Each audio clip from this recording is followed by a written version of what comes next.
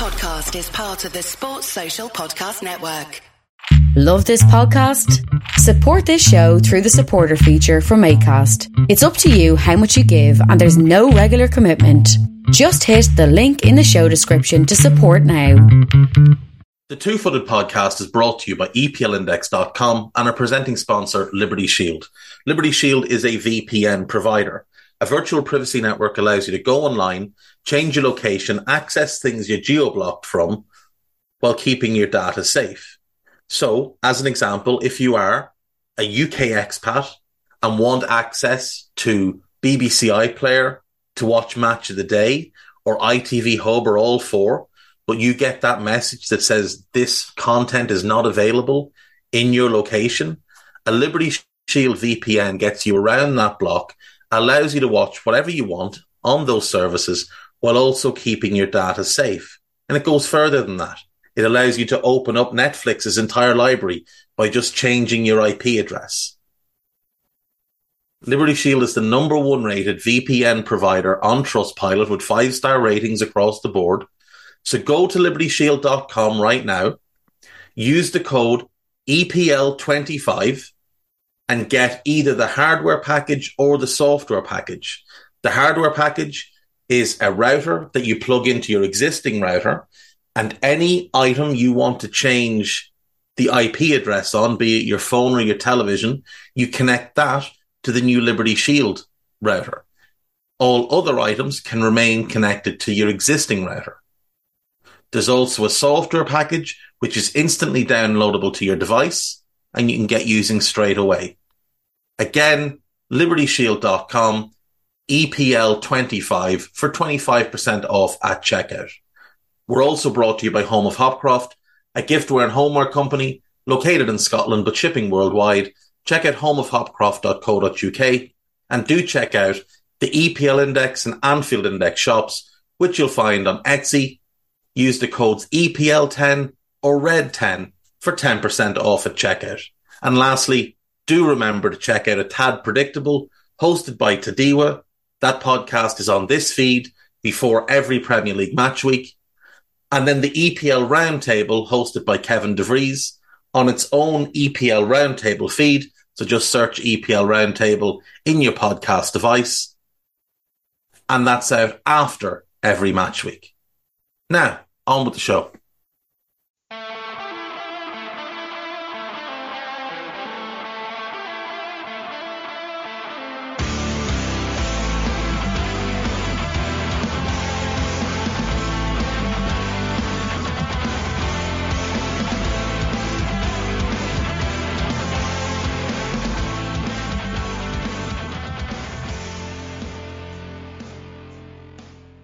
What's good, boys and girls? Two Footed Podcast on Wednesday, the 5th of April. Hope you all had a better evening than I did last night, having to watch that absolute mess that was Chelsea 0, Liverpool 0 in the Premier League. One of the worst, most turgid games of football you will ever see, largely because of Liverpool. Chelsea, to be fair to them, did try and play football. Liverpool just wouldn't allow it. Chelsea should have won the game. They had the best chances, the big chances in the match. Liverpool created nothing. Just looked like a nothing team full of nothing players. Whereas for Chelsea, there was signs of promise last night. Kante came back, first start in months and months, and looked like he'd never been away. He was the best player on the pitch. Kovacic played well. Enzo played well. Felix had moments, Havertz had moments. Defensively, they looked pretty strong with Fofana, Koulibaly and Cucurella as a three. You'd wonder why it's not just Badiashile as the left side centre-back, given he is a left side centre-back and Cucurella is a wing-back, but it is what it is. I've laughed at Chelsea multiple times on this podcast and others, and it's very easy to laugh at them and, you know, very easy to point out that Todd Bowley is an idiot that doesn't know what he's doing. But watching last night and taking sort of the 10,000 yard view of both teams, there's a much clearer path for Chelsea to get back to title contention than there is for Liverpool. Now, Liverpool have a manager in situ, and he is proven to be one of the best managers in the world. That's something Chelsea don't have. However, what Chelsea have is a clean slate for the next manager that takes over. And as things stand, it looks like Luis Enrique is emerging as the favoured choice. He impressed apparently in his first interview. They like his experience. They like his track record. That's a significantly better track record than Nagelsmann has, purely on the basis that he won a Champions League. That's as big as you can go in club football. He's obviously managed at international level. He's got history of promoting youth and developing young players. So he does stand out as the choice between those two.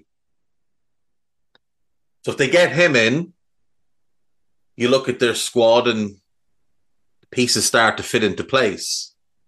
If he wants to play a 4-3-3. Now, Kepa isn't the answer to anything in goal. Neither is Mendy. But Slonina will be in a couple of years. So what they need is a bridge. They need someone to get them to Slonina. Now, I don't think he's an elite level goalkeeper, but I think he's fairly solid. David Raya, who's good with his feet and Enrique had called up into the national team squad, could be the play there. He'd be pretty affordable. They've got right back locked down. You've got Reece James and Malo Gusto. Left back, you've got Chilwell, you've got Cucurella, sorted. Don't need to touch your fullbacks, taken care of for years to come. In the middle, you've got Fofana, and you own Levi Colwill.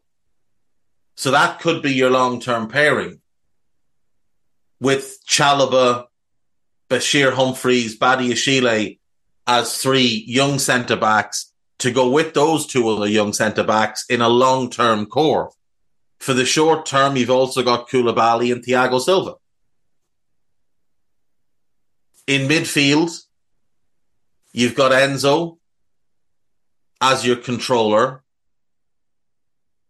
You've got a plethora of box-to-box types, Kante, Kovacic, Conor Gallagher. You've got youngsters in Andre Santos, Carney Chukwuemeka, Cesare Caicedo. What they need is a holding midfielder, but they need that player to be more of a ball winner because Enzo will sit in control. So you're looking for a younger version of Kante, a dynamic ball winner. So Manuel Ugarte, Manu Kone, Florentino Luis, one of those three solves the midfield. In attack, you've got a bunch of wingers. You've got Raheem Sterling, you've got Noni Mudeki, you've got Christian Pulisic, and you've got Mykhailo Mudryk. You've also got Christopher Nkunku coming to the club this summer. So let's say it's Nkunku and Mudryk who are the starting wide forwards or wingers. Well, that's going to be, in time, really good. Mudryk was hugely overpriced, but he's obviously a very talented player. He's got elite level speed. He's a great 1v1 dribbler. Once he learns to gets his head up and gets a bit more confidence back in his game, I think he will pop in the league.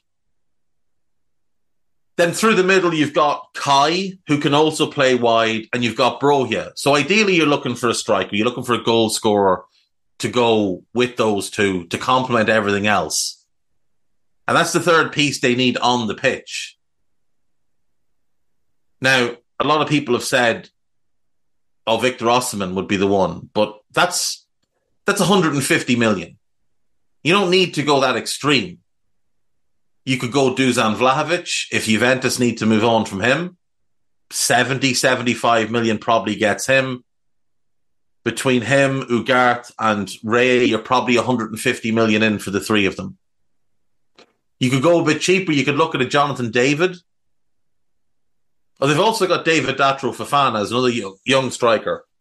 And I didn't mention Harvey Vale or Lewis Hall, who are other exceptionally talented young players that can play in midfield, or Vale can play as a wide forward. They've also got the best academy in Europe.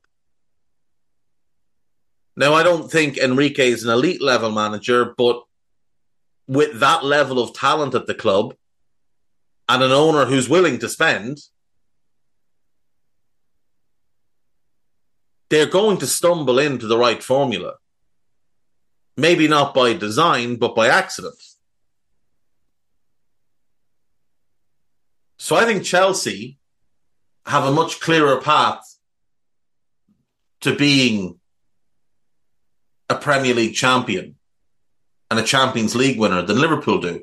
Because Liverpool's issue is they need a massive clear out and they need about 10 players. They'll need a backup goalkeeper because Kelleher's going to want to go. They need a backup right back because Trent needs real competition. I think they need a starting left back because Robertson has declined and will continue to decline. They need 2 backup centre backs. They need 3 starting midfielders. They need a backup midfielder. They need a backup right winger. And if Diogo Jota leaves, they'll need to replace him as well. And then next summer, when Thiago leaves because his contract expires, they'll need to replace him as well. And they'll probably need to replace Fabinho, who they might be able to get one more year out of, but he's clearly on the decline. And then in 2025, they're going to have to consider replacing Salah and Van Dijk. So all of that starts to add up to 14 or 15 players. Chelsea need 3. And they don't need to then do anything for years to come.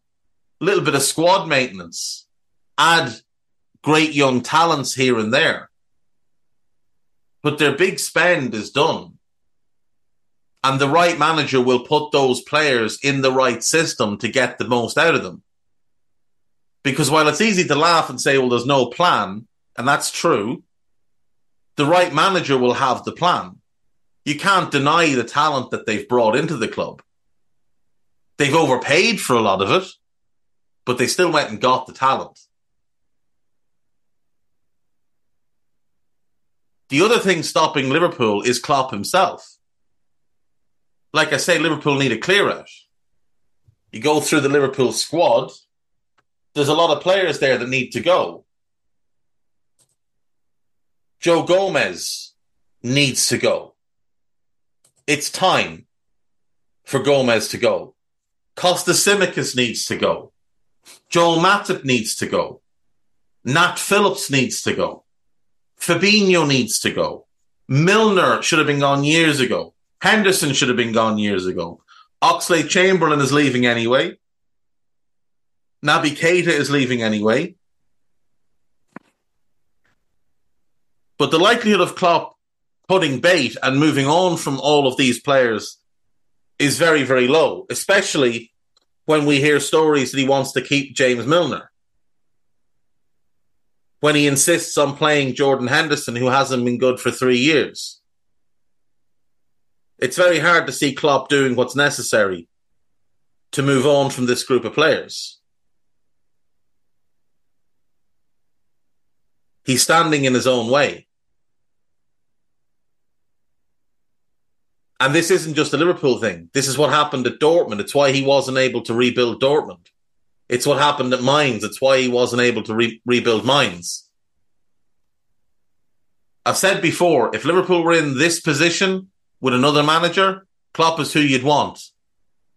But in this position with Klopp, he's probably not the right guy. Now, he's earned the right to try and fix the mess that he's made. But it's going to take him making big, tough decisions. Decisions he's been unwilling to make in the past. And it's not just on the pitch, it's off the pitch. He needs to change that coaching staff as well.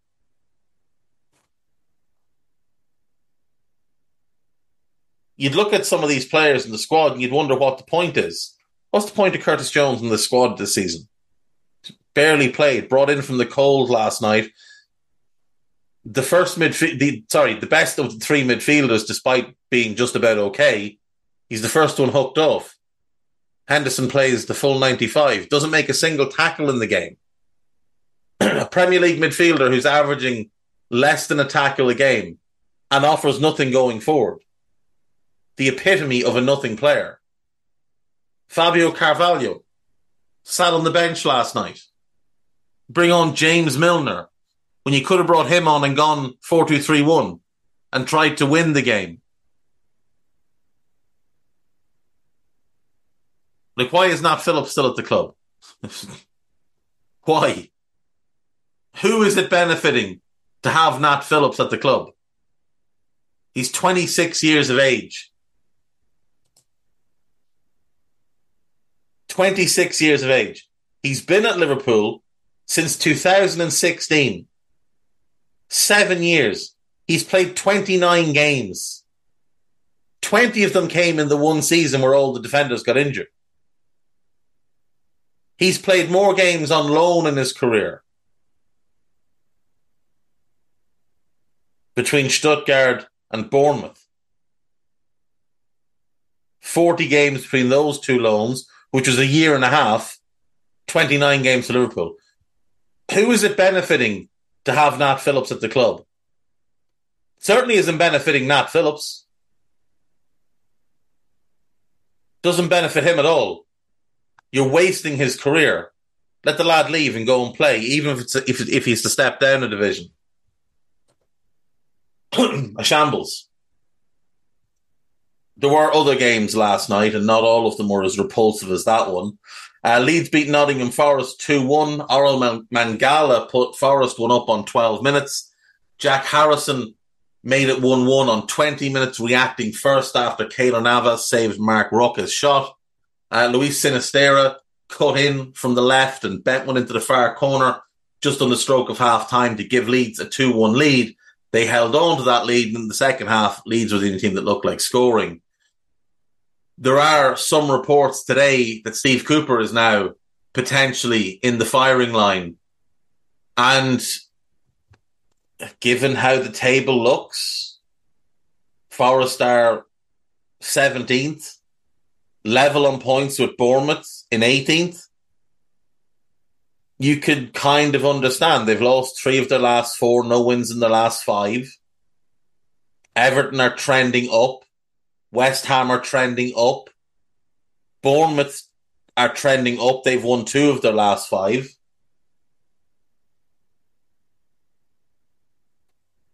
At this point, you could maybe start to see some logic in moving on from Steve Cooper. I hope they don't. I hope they keep him. But you could see some logic in it. For Leeds, the win last night is huge. They jump all the way up to 13th. That's 2 wins in their last 3. Only 1 defeat in the last 4. 7 points taken. That's a really refreshing turnaround from them. They look a bit more solid defensively. And now they're right up with Crystal Palace. But they're still only 2 points outside the drop zone. We still only have 3 points from Palace in 12th to Bournemouth in 18th. Now, there is a little gap appearing below them. It's 2 points to Leicester and it's 2 points to Southampton.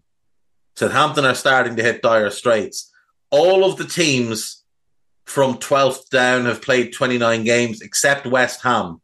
They've got 2 games in hand on everybody around them. So they have that to lean on, but they probably shouldn't put too much faith in their own ability to win those games. Also last night, Bournemouth 0, Brighton 2. Evan Ferguson opened the scoring on 28 minutes. Little back heel flick after a low cross from Matoma. And Julio Enciso wrapped it up on 91 minutes. Very, very cool and collected finish from him. Just froze the goalkeeper. Finished into the corner. Gave him no chance. An 18-year-old and a 19-year-old scoring the goals for Brighton.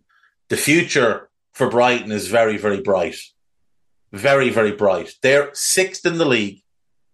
They're 4 points off top 4, but they're in better form than Tottenham or Manchester United. They do have 2 games in hand on Tottenham, but they've played the same number as United and Newcastle, who both have 50 points like Spurs. But when you look at their squad, now, obviously we know they'll lose one or two as things progress because that's the model of the club. But when you see players like Ferguson, you see Enciso, if you've watched what Kasper Kozlowski is doing this season, you know that the future is bright for them and that they're going to continue to develop and improve. And they've got an outstanding manager as well. For Bournemouth, it's a big defeat.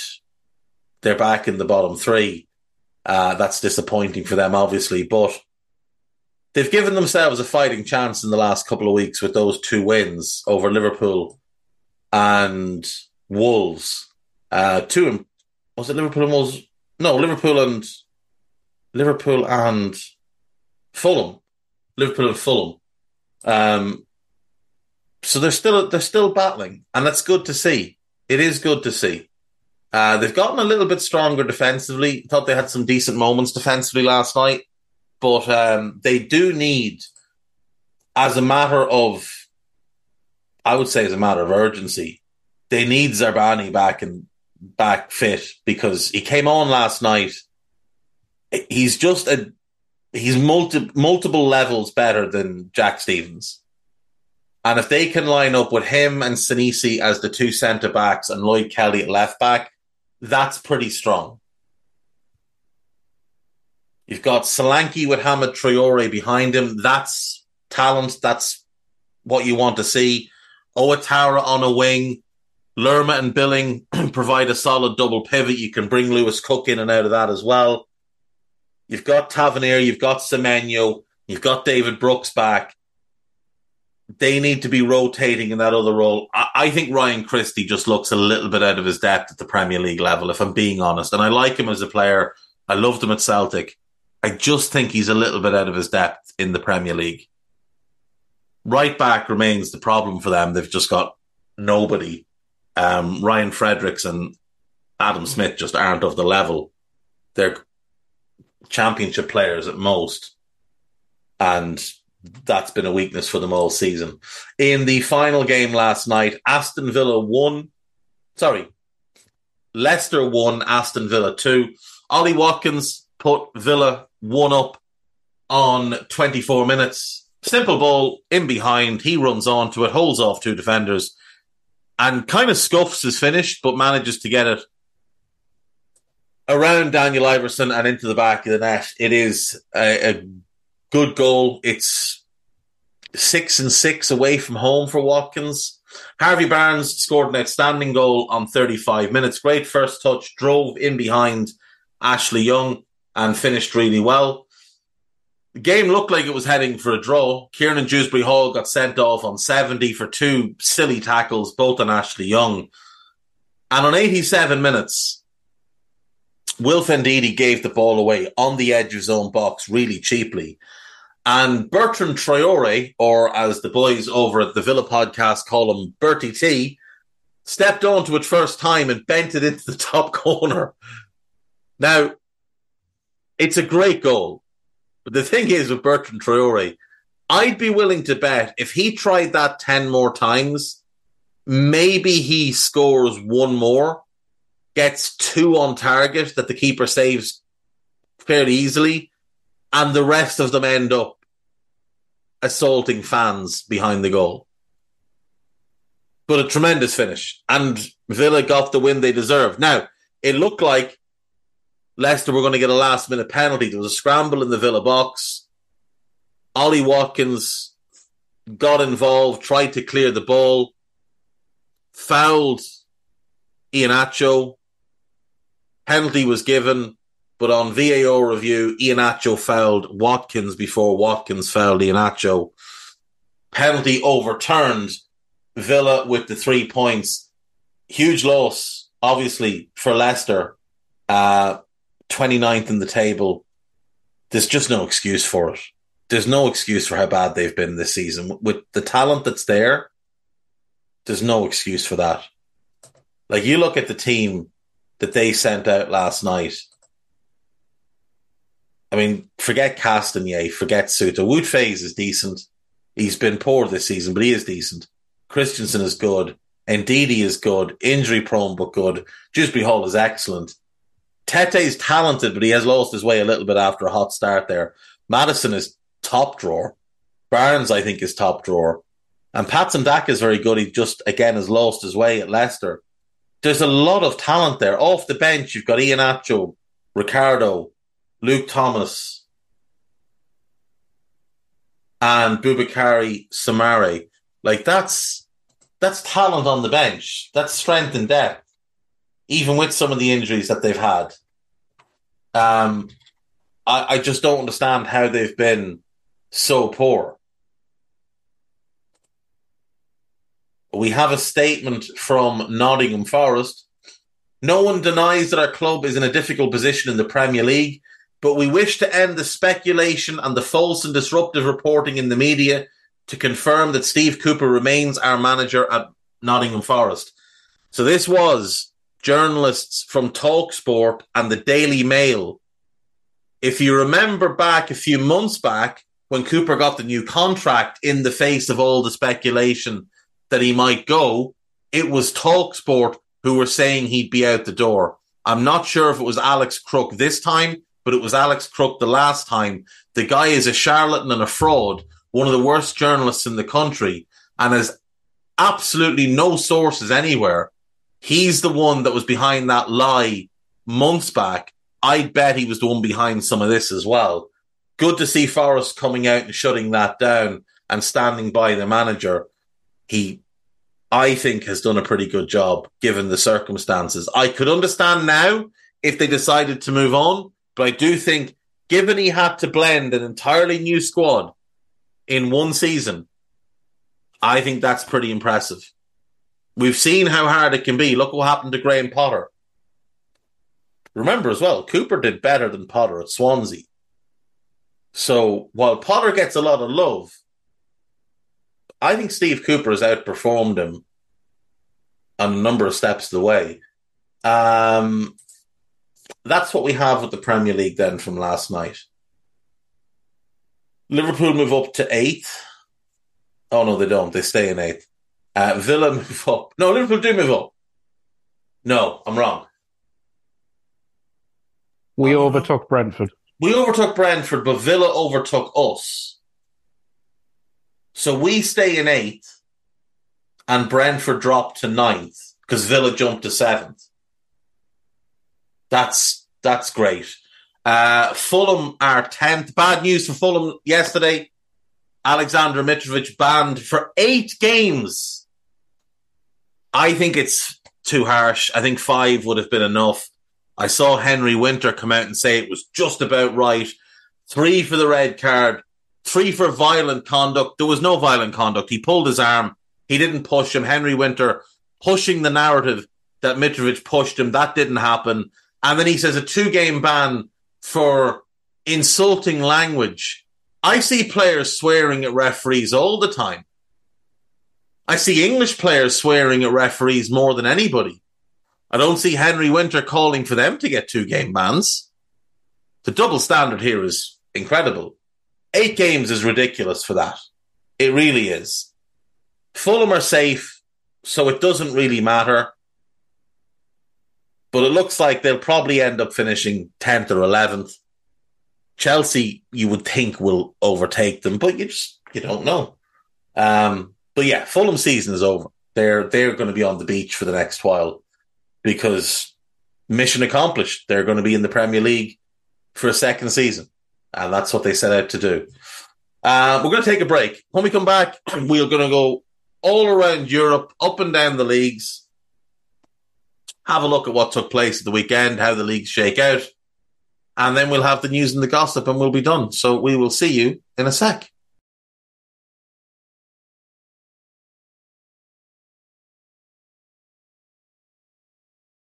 Recorder on for you.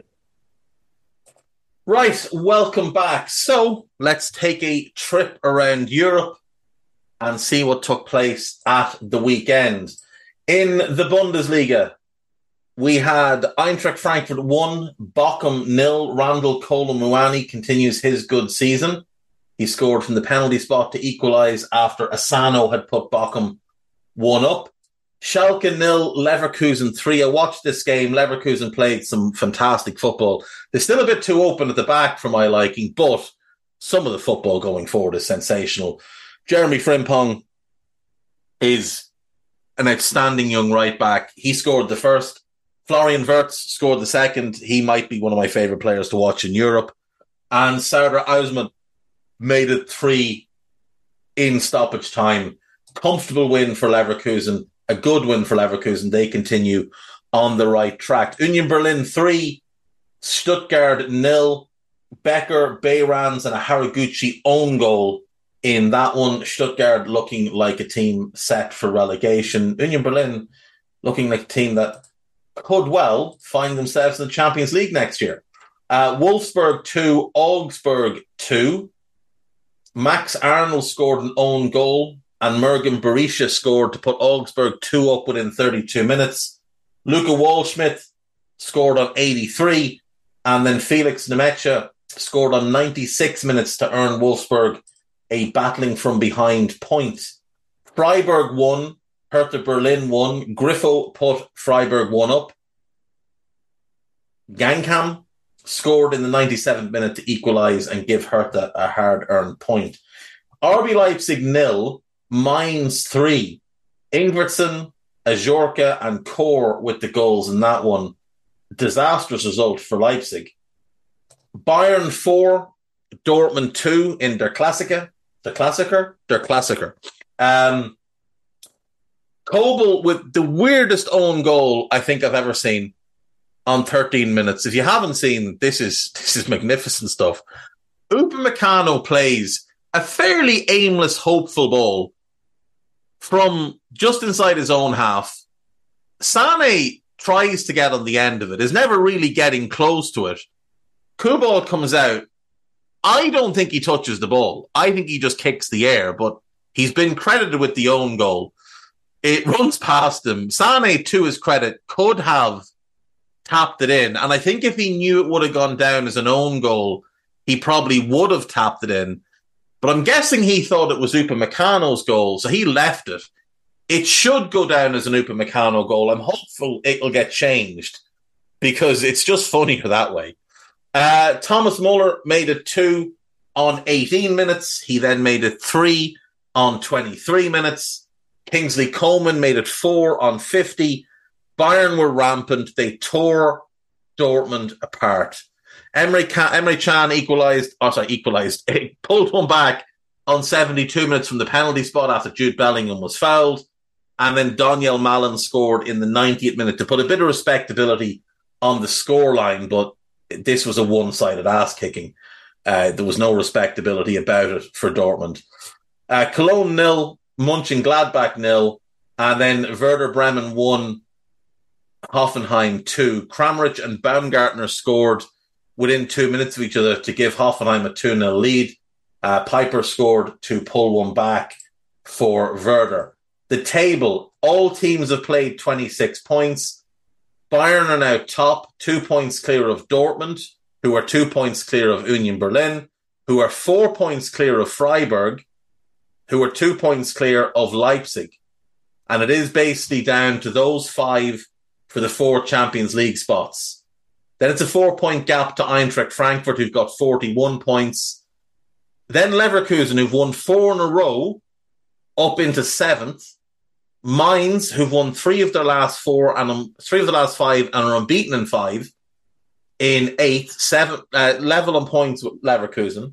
Then Wolfsburg on 39 points. Then a 7-point gap to Gladbach, who are a point clear of Werder Bremen, who are 2 points ahead of Augsburg. Then it's Cologne, Bochum, Hoffenheim, Hertha, Schalke, and Stuttgart. I would say it basically comes down to Bochum, Hoffenheim, Hertha, Schalke, and Stuttgart as to who'll go down. I believe it's 2 automatic relegation spots and 1 goes into a playoff. Right now, you'd be hard-pressed to find any logical Stuttgart fan who thinks they're going to stay up. It looks like they'll go down. Schalke will probably join them. And then my guess would be that Hertha are going to the playoff. The 3-point gap to Hoffenheim, I think Hoffenheim will have enough about them to stay up. On to La Liga. Mallorca 0, Osasuna 0. Girona 2, Espanyol 1. Martinez and Stuani with the goals for Girona. Braithwaite scored for Espanyol. Athletic Club de Bilbao 0, Getafe 0. Cadiz 0, Sevilla 2. Good win for Sevilla, who've had a disgraceful season. Ocampos and En-Nesyri with the goals there. Elche 0, Barcelona 4. 2 for Lewandowski, 1 for Ansu Fati, and 1 for Ferran Torres. Celta Vigo 2, Almeria 2. Seferovic and Perez with the goals for Celta. Babic and Martinez with the goals for Almeria. Real Madrid 6, Valladolid 0. Rodrigo, a hat-trick from Benzema. Marco Asensio and Lucas Vazquez with the goals for Real. Villarreal 2, Real Sociedad 0. Danny Parejo and Nicholas Jackson with the goals there. Jackson was also sent off later in that game. Atletico Madrid 1, Real Betis 0. Angel Correa with the only goal of the game. And finally, Valencia 1, Rayo Vallecano 1. Comasana had scored on 9 minutes for Vallecano. Justin Kluivert with an 82nd minute penalty got Valencia a much needed point because they're right in the mix for relegation. Barcelona top, 71 points. All these teams have 27 games played. So 9 games to go. They're 12 points clear of Real Madrid, who are a further 5 points clear of Atletico Madrid. Then it's a 6-point gap to Real Sociedad. So the top 3 look locked in for next season's Champions League. Atletico Madrid have won 4 in a row and are playing some of the most attractive football they've ever played under Diego Simeone, which is a very weird thing to accept.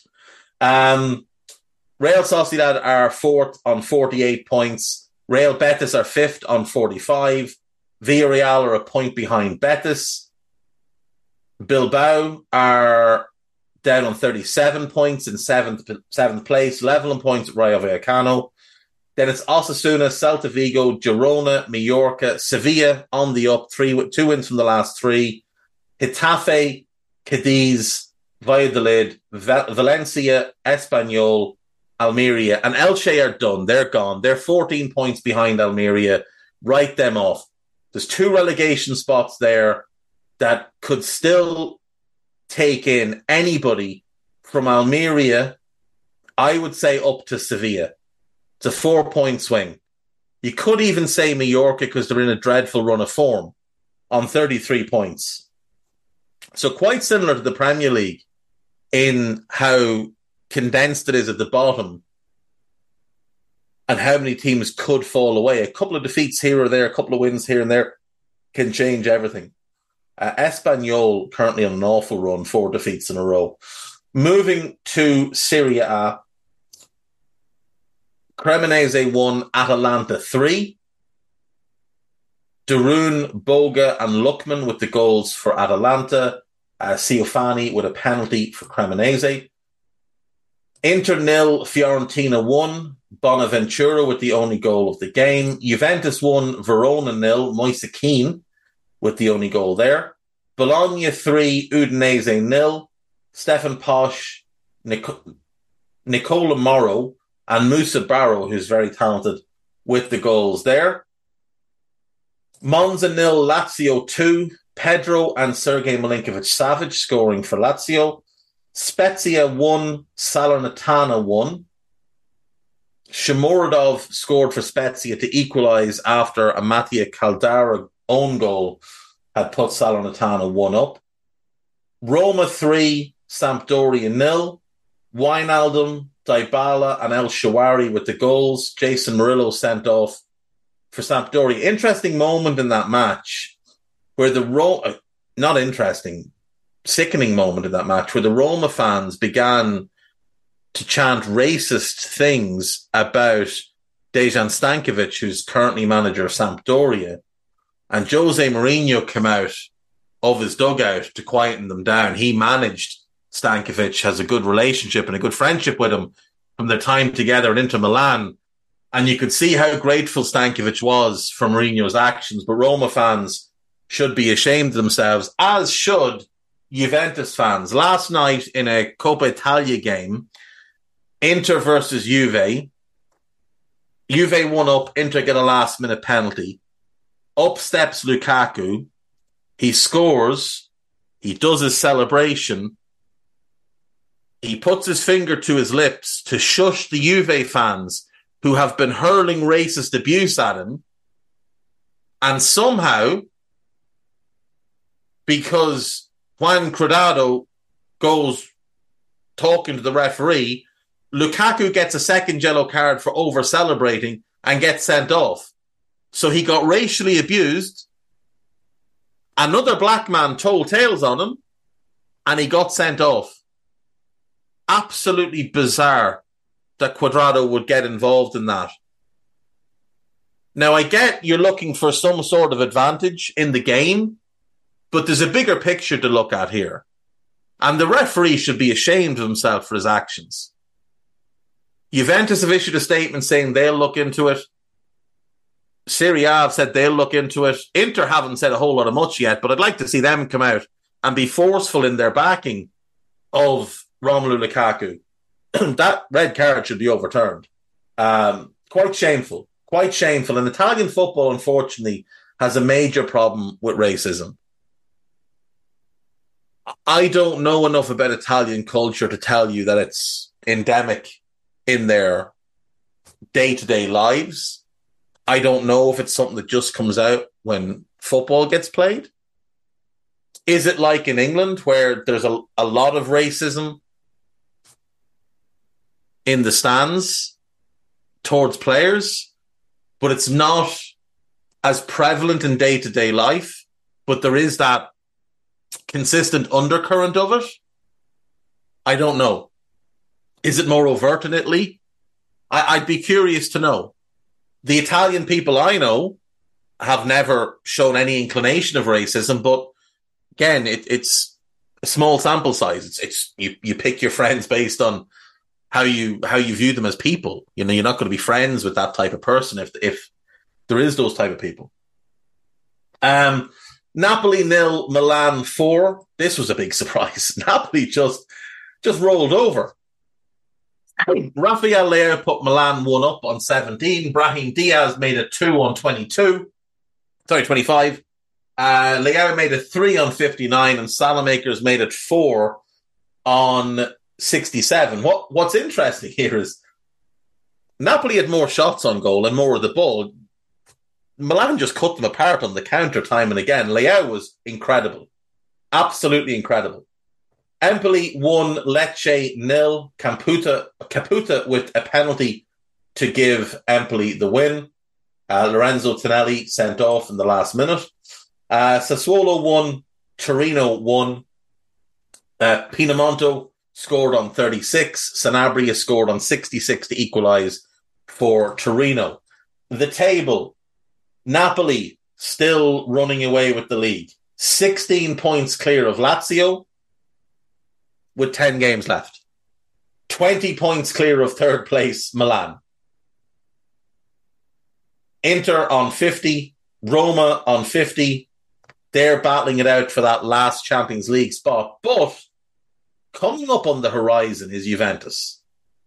Now, they had 15 points taken off them. If it wasn't for that 15-point deduction, they would be second on 59 points. But they're sitting 7th on 44, 6 points outside the Champions League spot. They've won their last 3 in a row, whereas Inter have lost their last 3 in a row, lost 4 of 5, and Roma have lost 3 of the last 5. So there is the possibility that Juve will somehow manage to scramble their way back into the top 4. Atalanta sit between them and Roma on 48 points. Their form is a bit mixed, but they have won the last 2.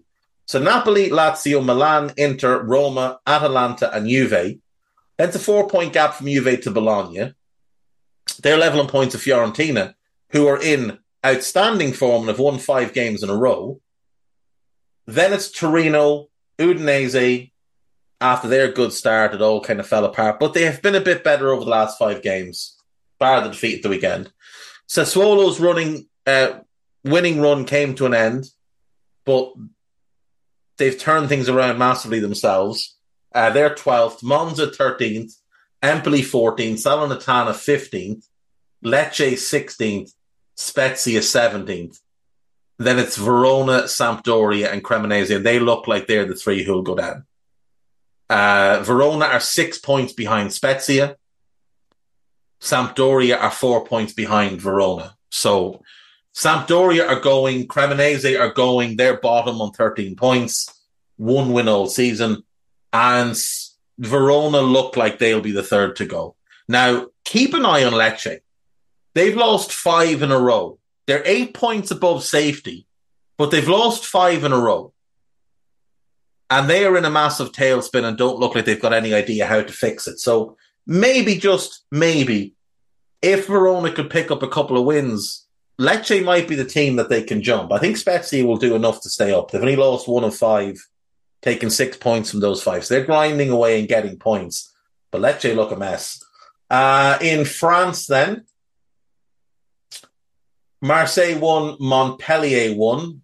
Matteo Guendouzi equalising from the penalty spot after Arnaud Norden had put Montpellier 1 up. Auxerre won, Troyes 0. Mbaye Niang with the only goal there. Rennes 0, Lens 1. Openda scoring there. He's on a good run of form. Lille 3, Laurent 1. Cabela and 2 for Zhigrova. 2 late goals. Ibrahim Akone had equalised for Laurent after the Cabela goal. Abergel got sent off on 79, and it looked like it was going to end 1-1. And Zhigrova scored in the 89th and 91st minute to give Lille the win. Clermont 2, Ajaccio 1. Angers 1, Nice 1. Terem Moffi scoring there for Nice, big January signing. Nantes 0, Reims 3. Flips got 2. Manetzi got 1. Brest 3, Toulouse 1. Steve Mooney or Money or whatever the name his name's pronounced. I think he's the guy that isn't he the guy that used to play for Huddersfield? I think he's the guy that used to play for Huddersfield. Certainly looks like him. Yeah, I think he is. Monaco 4, Strasbourg 3. Vanderson put Monaco 1 up. Motiba and a Maripin own goal put Strasbourg 2-1 up. Ben Sakir, Diop and Fofana put Monaco 4-2 up. Fofana was then sent off. Habib Diallo scored late to make it 4-3, but Monaco get the win. And then PSG 0, Lyon 1. Bradley Barcola with the only goal of the game. Another defeat for PSG, who all of a sudden just look a little bit human. Lens are 6 points behind them, but they just look a little bit more human now. PSG top, then Lens, then Marseille, then Monaco. They're the top 4. I think it's only top 3 get Champions League automatic though, isn't it?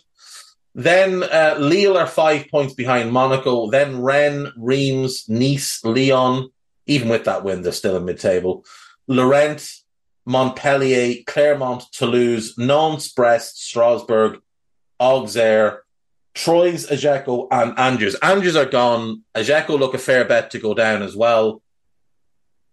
Troyes are a bit of a mixed bag, but I think it's probably going to be those 3. There's a 5-point gap between Troyes in 18th and Auxerre in 17th, so that would be my guess. To Portugal we move next, where we had Estoril Praia 1, Gil Vicente 0, Vizela 3, Casapia 1, Vitoria 0, Pacos Ferreira 0, Sporting 3, Santa Clara 0, Palinho, Trincao and Marcus Edwards with the goals for Ruben Amorim's team, who have really got themselves in a good groove of late. Chavez 1, Braga 2. Abel Ruiz with the winner in that one. Maritimo 4, Boa Vista 2. Rio Ave 0, Benfica 1, Goncalo Ramos scoring. Benfica continue their march towards the title. Porto 1, Portimonense 0. Fabio Rafael Rodriguez Cardoso with the only goal of the game. And Famalicão 0, Aroca 1. So Benfica top 10 points clear of Braga. 10 points clear of Porto, who are 2 points clear of Braga. They're a further 6 points clear of Sporting, but Sporting do have a game in hand, and Sporting have won 5 in a row. Then it's Arouca, 12 points behind Sporting. Vitória, Casa Pio, Vizela, Rio Ave, Famalicão, Chaves, Boa Vista, Gil Vicente, Portimonense, Estoril Praia, Maritimo, Pacos Ferreira, and Santa Clara. And those bottom 3 look like they will be the bottom 3. There's a 6-point gap between Maritimo and Estoril Praia. We'll do the Eredivisie, because it's been fairly interesting this season. Alkmaar 1, Heerenveen 1. Excelsior 0, Twente 0. NEC 2, PSV 4. 2 for Luke de Jong in that one. 1 for Joey Verman, who's an interesting midfielder. Cambuur 1, Emmen 2. Late winner for Emmen in that one. Walwick 1, Vitesse 0. Go Ahead Eagles 0, Ajax 0. Big disappointment for Ajax to drop points there. Utrecht 0, Volendam 0. Sparta Rotterdam 1, Feyenoord 3. Feyenoord in great form. Fortuna Sittard 3, Groningen 1. So Feyenoord, 5 wins in a row. They are 8 points clear at the top of the table.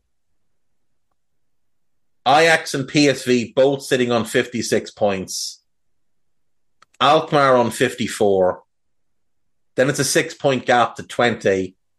And Sparta Rotterdam, Utrecht, Walwick, Heerenveen, NEC, Sittard, Go Ahead Eagles, Volendam, Vitesse, Emmen, Excelsior, Groningen, and Cambuur. I'm not sure who go. I think it's 2 go down from the Eredivisie. And if it is, Cambuur and Groningen are going down. It looks like Feyenoord are going to win the league title, which is excellent. It's always nice to see when they win the league title, because it doesn't happen all that often. But we saw them win it under Gio van Bronckhorst, and now it looks like they will do it again under Arne Slot. On to the Scottish Premiership, before we move south to England. St Johnstone 0, Aberdeen 1. Remy Matthews with an own goal, giving Aberdeen the 3 points. Andrew Considine sent off after 6 minutes for St Johnstone, which is impressive. Graham Shinney sent off after 91 minutes for Aberdeen. So fair to say Aberdeen got the better of the red card battle and get the better of the 3 points. St Mirren 3, Livingston 0. Mark O'Hara scored 2 penalties, and former Celtic player Tony Watt added the third. Well, he actually added the second before O'Hara's second penalty. Kilmarnock 2, Hearts 1. Shankland had put Hearts 1 up. Daniel Armstrong penalty, and Kristen Doidge with the goals to put Killy in front. Rory McKenzie sent off on 60 minutes for Kilmarnock, but they did hold on to collect all 3 points. Hibernian 1, Motherwell 3. Big win for Motherwell away from home. Sean Goss, Van Veen penalty, and Van Veen again, giving Motherwell the win. Kevin Nisbet scoring for Hibs, but it turned out to be nothing more than a consolation. Rangers 2, Dundee United 0. Malik Thielman with both goals. Ross County 0, Celtic 2. Jota scored a stoppage time penalty in first half, and then Benarby scored in stoppage time in the second half to give Celtic the victory. Celtic top 9 points clear of Rangers.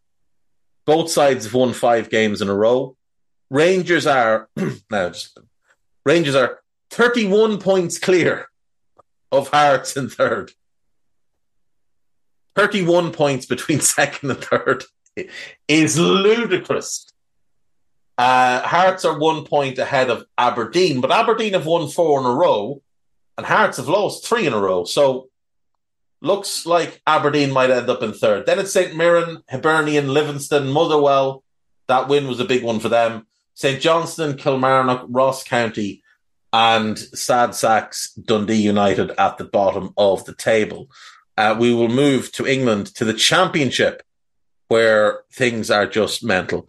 Burnley 0, Sunderland 0, in what was a bit of a snooze fest.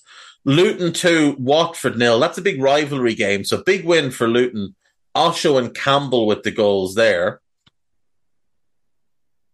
Preston 3, Blackpool 1. That's a big rivalry. Potts, Whiteman and Cannon put Preston 3 up. Jerry Yates with a consolation goal for Blackpool. Norwich 0, Sheffield United 1. James McAtee on loan from Man City with the only goal of the game. Huddersfield 4, Middlesbrough 2. Big surprise in this one. Ruffles, Karoma and 2 for Pearson scoring the goals for Huddersfield. Marcus Fours had actually put Borough 1 up. Then they went to 4-1 down, and Chuba Akpom, I can never get his name right. Chuba Akpom, I can never get his name right. He scored to make it 4-2, make it a bit more respectable. The Neil Warnock effect, as Guy points out. Hull 0, Rotherham 0. Bristol City 1, Reading 1.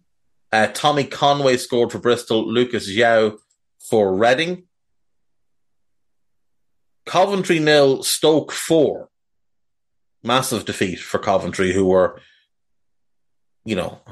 pushing for that promotion spot, that playoff spot. Jacob Brown, Therese Campbell, Will Smallbone, and Kiana Hoiver with the goals there.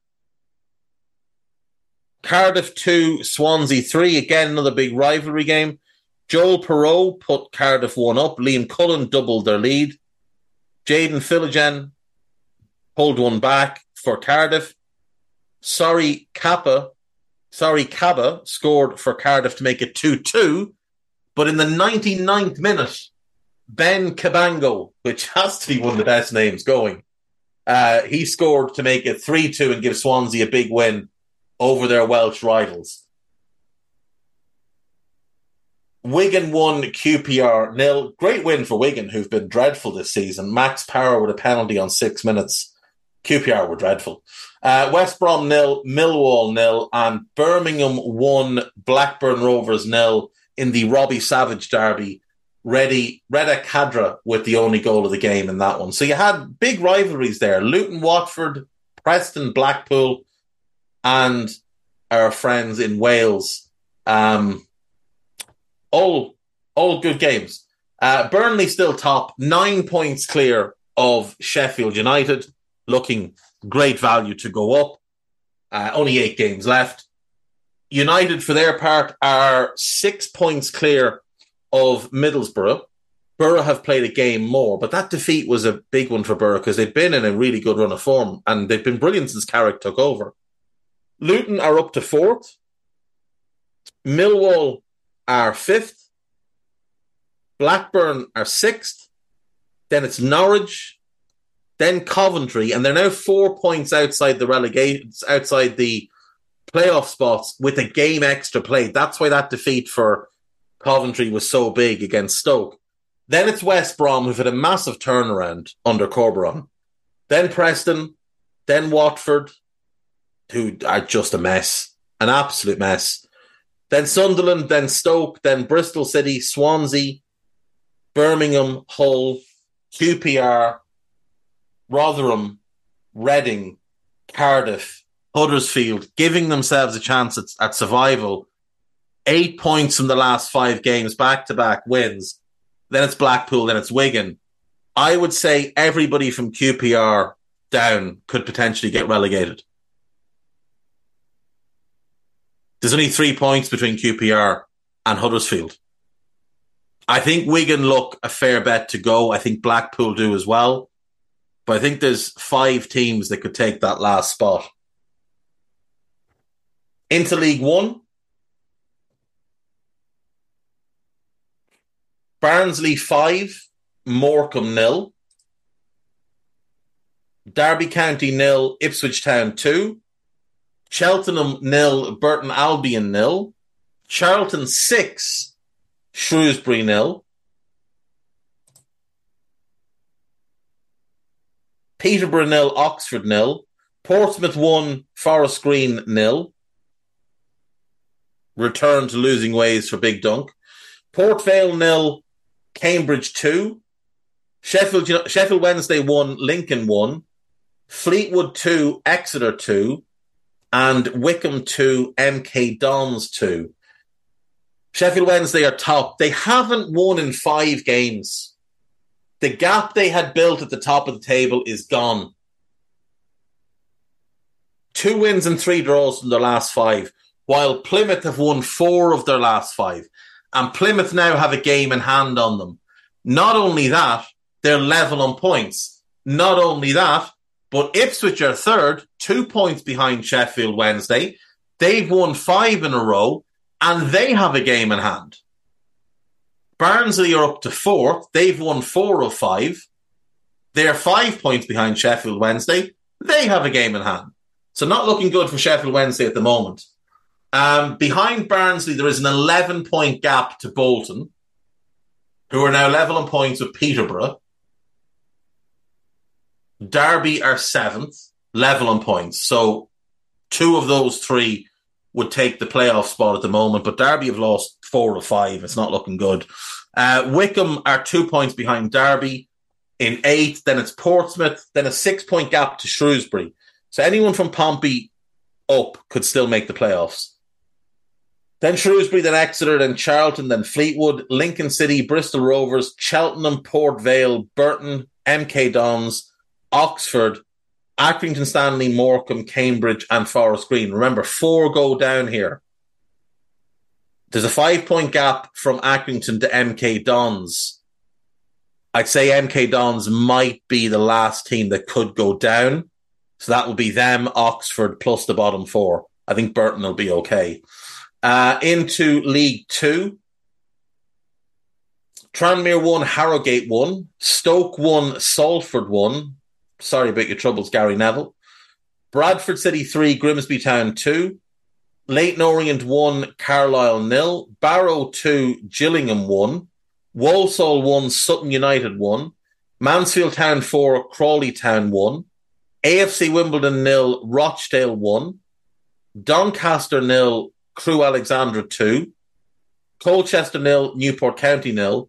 Hartlepool 2, Swindon 1. Sorry about your troubles, Paul Sturrett. Paul Sterrett. Why can't I say my friend's name?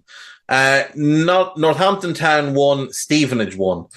That means Leyton Orient are top, 7 points clear of Northampton, who are 2 points clear of Stevenage. Leyton Orient also have a game in hand there. So fair bet that they're coming up.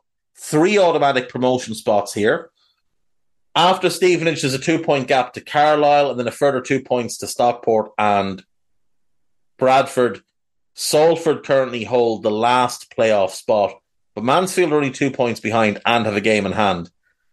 Then it's Barrow, Sutton United, Swindon, Doncaster, Walsall, Tranmere, Grimsby, AFC Wimbledon, Crewe, Newport County, Gillingham, Harrogate, Colchester, Crawley, Hartlepool, and Rochdale. 2 go down. Rochdale look like 1. Probably between Harrogate, Colchester, Crawley, and Hartlepool for the other. Into the National League. Altrincham 0, Notts County 2. Wrexham 5, Oldham 1.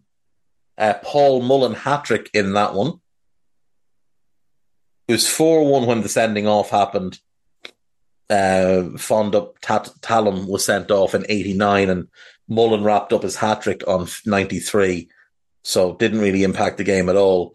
Maidstone 0, Borehamwood 4, Maidenhead 0, Chesterfield 0, Wheelstone versus Aldershot was postponed, Dagenham Redbridge 0, Dorking Wanderers 2, Scunthorpe 0, Torquay United 1, Bromley 4, Solihull Moors 0, Yeovil 0, Southend 2, York City 1, Barnet 0. Yesterday we had a game in the conference as well. It was Gateshead 4, Yeovil 0.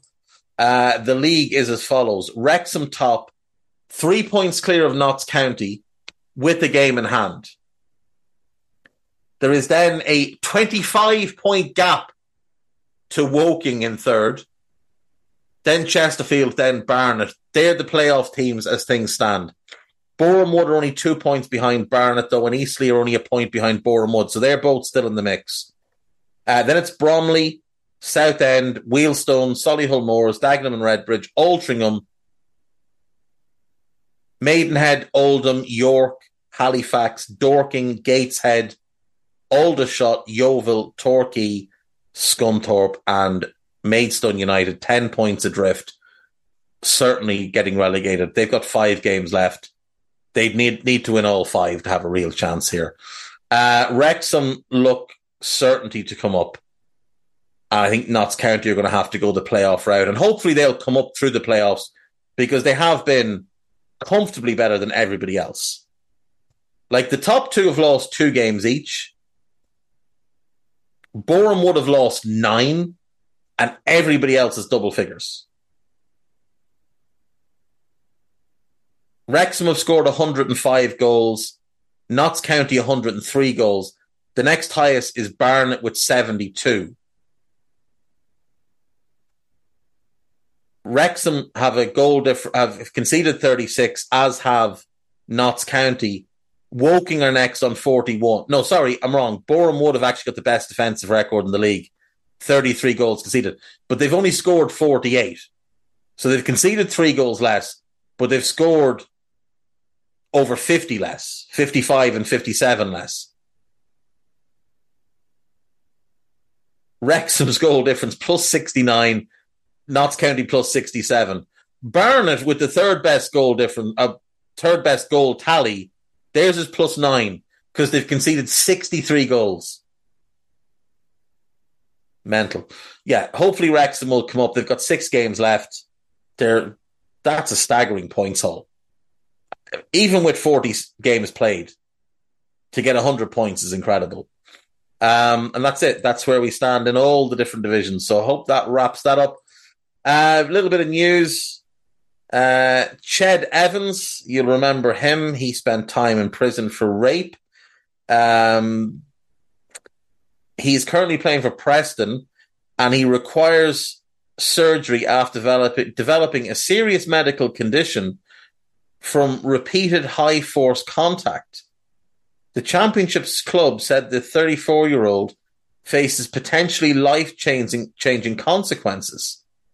In a statement, Preston said they consulted with the country's leading specialists over the past week. More common in football and rugby players, the condition requires surgery to address his current symptoms. This has got to be a head injury.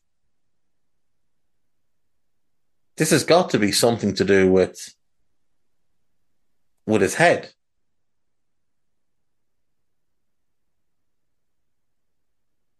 It's got to be something to do with concussion or something.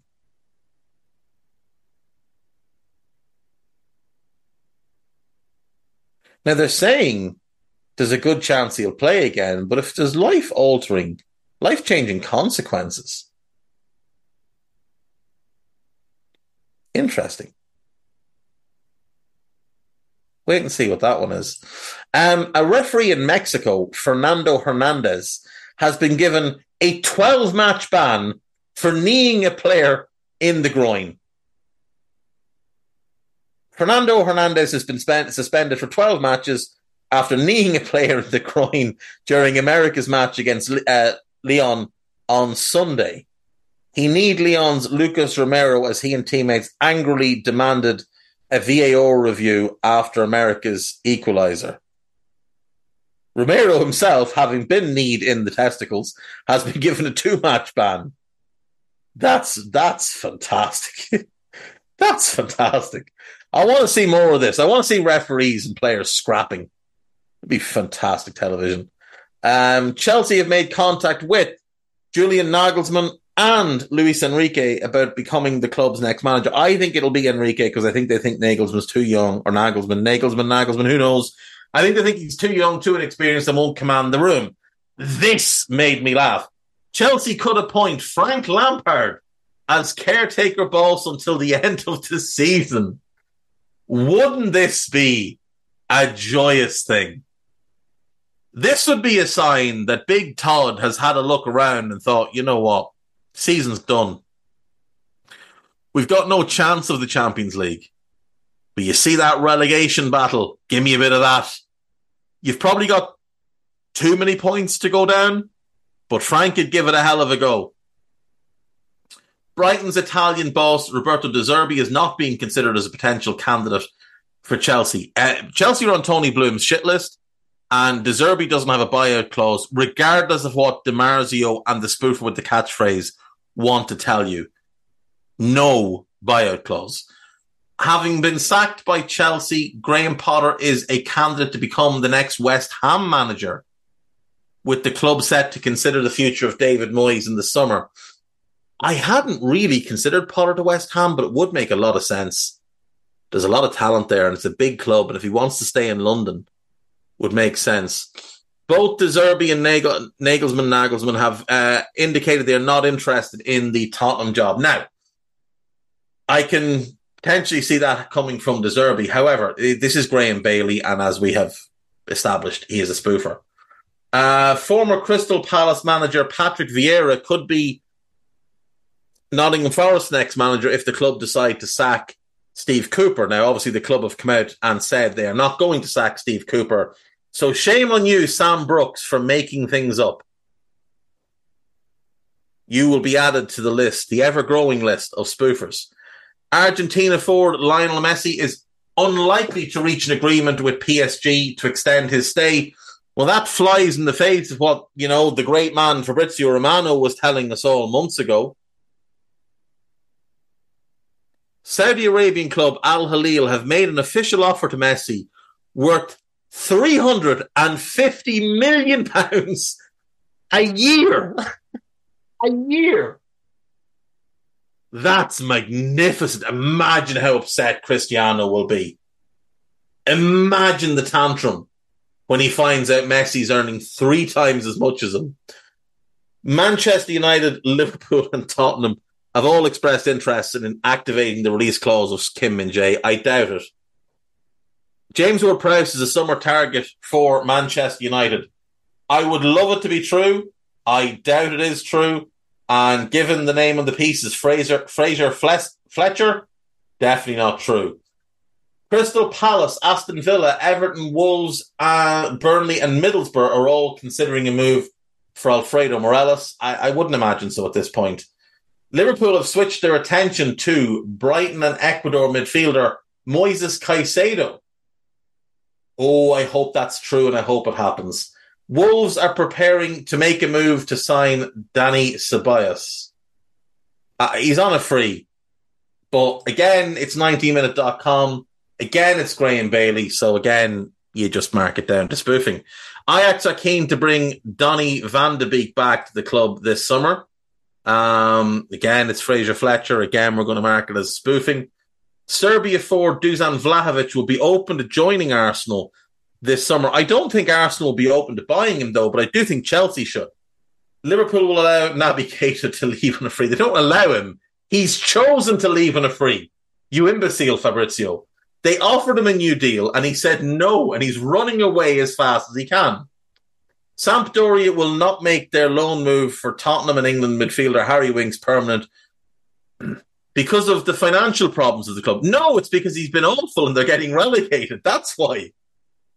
Jesus wept. Right, that's me for today, folks. Thanks as always, and I will see you tomorrow. Send your questions in on Discord and on Twitter if you have any. And other than that, take care of yourselves. Bye-bye.